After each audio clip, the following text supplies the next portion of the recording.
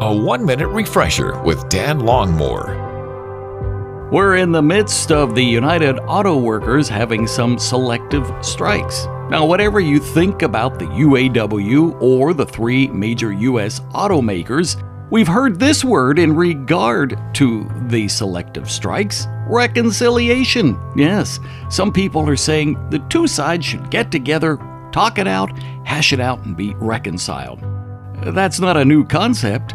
We are in the body of Christ, united as one, but because of this sin-fallen nature, sometimes we get like the UAW and the companies. We really don't want to talk. We take up our positions and we say, I'm going on strike. I'm never helping that person again. They've done that to me for the last time. I'm not even talking to them. Jesus calls us to be reconciled. He says if we have sinned against someone, we need to go as soon as we're aware of it and make it right if at all possible. Matthew 18 says that if someone has sinned against us or hurt us, we need to go directly to them to work at reconciliation. If that doesn't work, take a couple of trusted friends with us and try to bring about, once again, a united front in our friendship. We're called to the body of Christ. Today, let's demonstrate reconciliation. Refresh and renew with Dan Longmore. Afternoons from 2 to 5 on WRGN.